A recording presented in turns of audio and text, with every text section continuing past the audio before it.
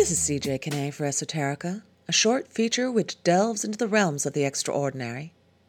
During this time, we've asked for people to submit their poetry, thoughts, and flash fiction, along with the usual extraordinary pieces. And so today I am pleased to present Pat Kaplan reading 2 of her poetic pieces.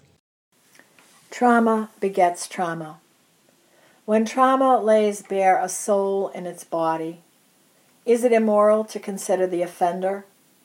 Is it sinful to care about the pain maker's pain, to imagine they too have been or may be a victim? Is this current cruelty an echo of inner torment, suffered years before this victim was ever born? Does this most terrible and pain-filled assault signal heartbreak still lives, breathes, waits? Even with tremendous resolve and determination to forget the damage, the fear, the shame, it festers until the past is awakened and a dormant rage freed to claim another innocent into the legacy of trauma. Does a victim in anguish or transgressor in dishonor receive nurture or forgiveness in the human milieu? Might humankind be akin to trees, oceans, moths, and birds, and give unmerited mercy, sanction forgiveness, love what is?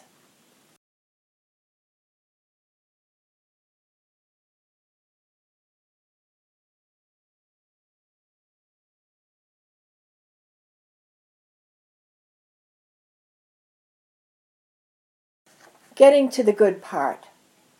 First I spotted the gaggle sagging innocently enough, one might say blissfully, reflected in the laptop screen. And out of nowhere came the phrase, "Who done it?"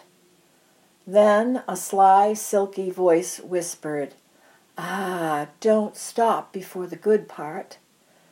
It seemed a villain left a few clues, wispy hair strands, scattered age spots, skin tags, a few moles, upon a listless, crinkly, pale, pimpled surface, and there a wise, wrinkly crevasse teased, "Don't stop before the good part."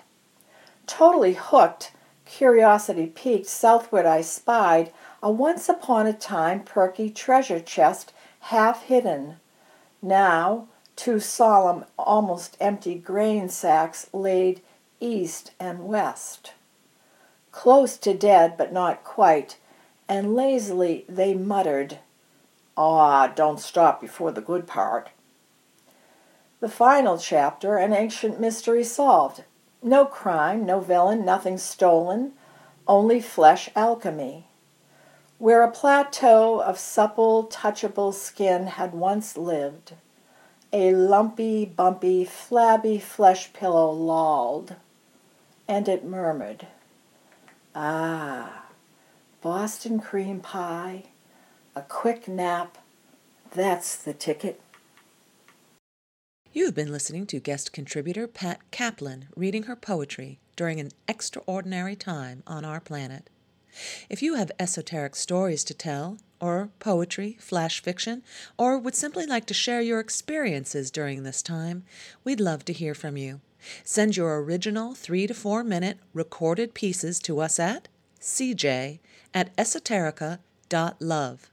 That's cj@esoterica.love, because we'd really love to hear from you. For Esoterica, this is CJ Kinney. Thanks for listening.